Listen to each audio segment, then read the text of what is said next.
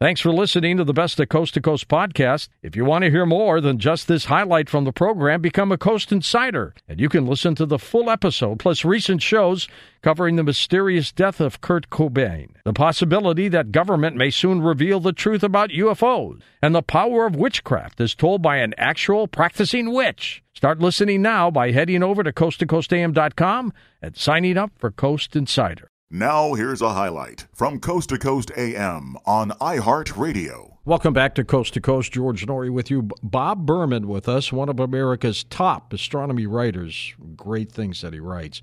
He wrote the popular Night Watchman column for Discover for 17 years. Currently a columnist for astronomy, a host on NPR's Northeast Public Radio, and the science editor of Old Farmer's Almanac. He's got a number of books out there. We'll talk about a couple of them. This latest, Zapped, From Infrared to X-Rays. Bob, welcome to the program, and great job what you do. Well, thanks, George. I appreciate that. How did you get involved in writing astronomy and science and space? Oh, it just kind of happened. I'm not even sure there's free will in life because just these things, one thing just happens after another. When you were a kid, I bet you loved science, didn't you? I did. Before I ever took it in college or started to teach it at the college level, I was one of those with a backyard telescope who knew all the stars and constellations. Me too. Sure. Did you play with model rockets, too? Not that much, but a little bit, sure. I did a lot of that, and it was kind of a cute little story, I'll tell you, when I would make these little model rockets and launch them, and they'd go up about 1,000 feet and come down with a parachute. And what I used to do is I had my buddy, his name was Gary Frank, and what we did was we partnered up, and I would make the rockets, and they had these little tiny solid propellant engines that we'd put in the rocket, and you'd hook it up to a battery. Well, Gary's job was to play with the engines and hook it up to the battery and get ready for the launch. He did all the technical stuff, and I broadcast the launch to the neighborhood kids. You know, there are about 40 kids out there, and they're all watching this, and I'm doing the 10, 9, 8 thing and all that stuff. And we're, 12, 13, 14 years old when we're doing that. Jump ahead, I go into broadcasting. Gary built the engines for the space shuttle. Isn't that great? Yeah, it's amazing how fate takes over. Well, in some of your works, you've talked about the cosmos in different ways. You say that the universe is not large, so explain that for me. Yeah, that's one of the amazing things, really. It was just a few years ago that I realized it, but it's not new with me, novel with me, original with me. Einstein told us, I think everybody knows this, that space itself, the dimensions, the distance between things, changes depending upon your local circumstances, like the strength of your gravitational field, how fast you're moving. It changes your distance to between you and anything else, which means that depending upon what you're doing, the distance from you to the farthest galaxies changes. So there is no one fixed size to the universe.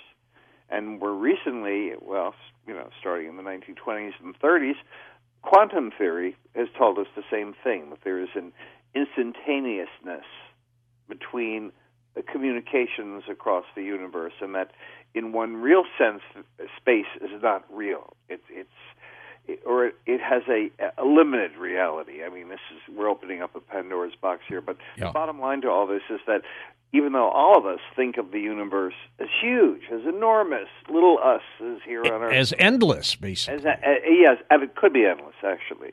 The truth is it does not have a fixed size because it changes depending on circumstances. So I think the most accurate way to think of it is that the universe is sizeless.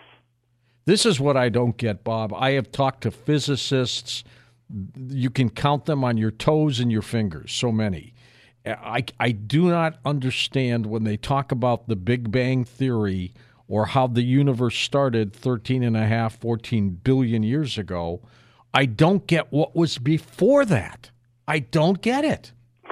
It's funny. In the old days when I did teach college astronomy, and a student would say, "Yeah, where did the Big Bang come from? What happened before it?" And I'd say, "Well, time started with the Big Bang, because time has no meaning unless you have objects around to change. If there's just emptiness, if there's nothing there, time is meaningless. So there really was no time before the Big Bang. So your question, what happened before the Big Bang, is meaningless. It's like asking what's north of the North Pole. It's not a real question. It just seems to be. And to my amazement, students would say, "Oh, I see, I understand," and they'd sit down. But they didn't understand. No, and actually nobody does, because nobody has any idea what things were like the Saturday before the Big Bang. You really don't. When you close your eyes and you have this darkness, is that nothingness to you? No, because you're so conscious of the darkness. Right. Consciousness is never nothing.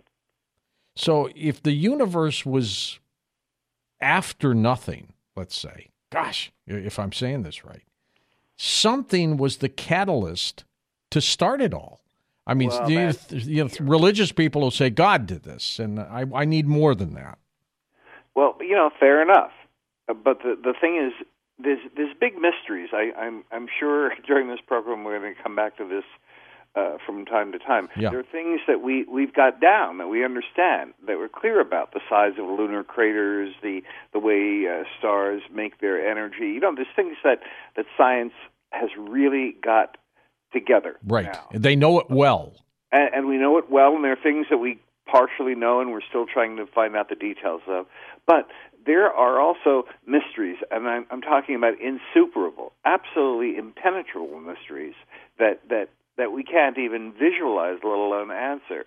And we don't talk about them. Certainly on TV, you won't see a TV astronomer talking about that, because that's sort of dead air time. There's no sponsor who's going to pay for an astronomer to say, "Oh, I don't know. Nobody knows that." But the truth is, things like, how did the Big Bang happen? How did the universe pop into existence? How did we pop out of nothingness to become this super dense, almost infinitely dense, super hot ball the size of a mustard seed one day? What were the antecedent conditions? What was there anything before that, and how could there be nothing before that? There's no free lunch. How do you get a universe out of nothingness? And there is absolutely no way to know the answer. So even the ideas behind it, they can sound like we're saying something, but truly nobody knows. And are there many more like this universe? Well, that's another issue, which is partially just kind of an escape mechanism of things we can't figure out. Especially the people who are more religiously or spiritually inclined can honestly point to this universe being pretty perfect for life. The conditions are set up. Amazing. Yeah, amazing. And the physical laws, the constants, the strength of the what we call alpha, the electromagnetic force, and the strength of gravity that allows stars to shine. Without stars, we couldn't be alive. And all sorts of other things. If they were tweaked a little bit different from the way they are, we wouldn't be here.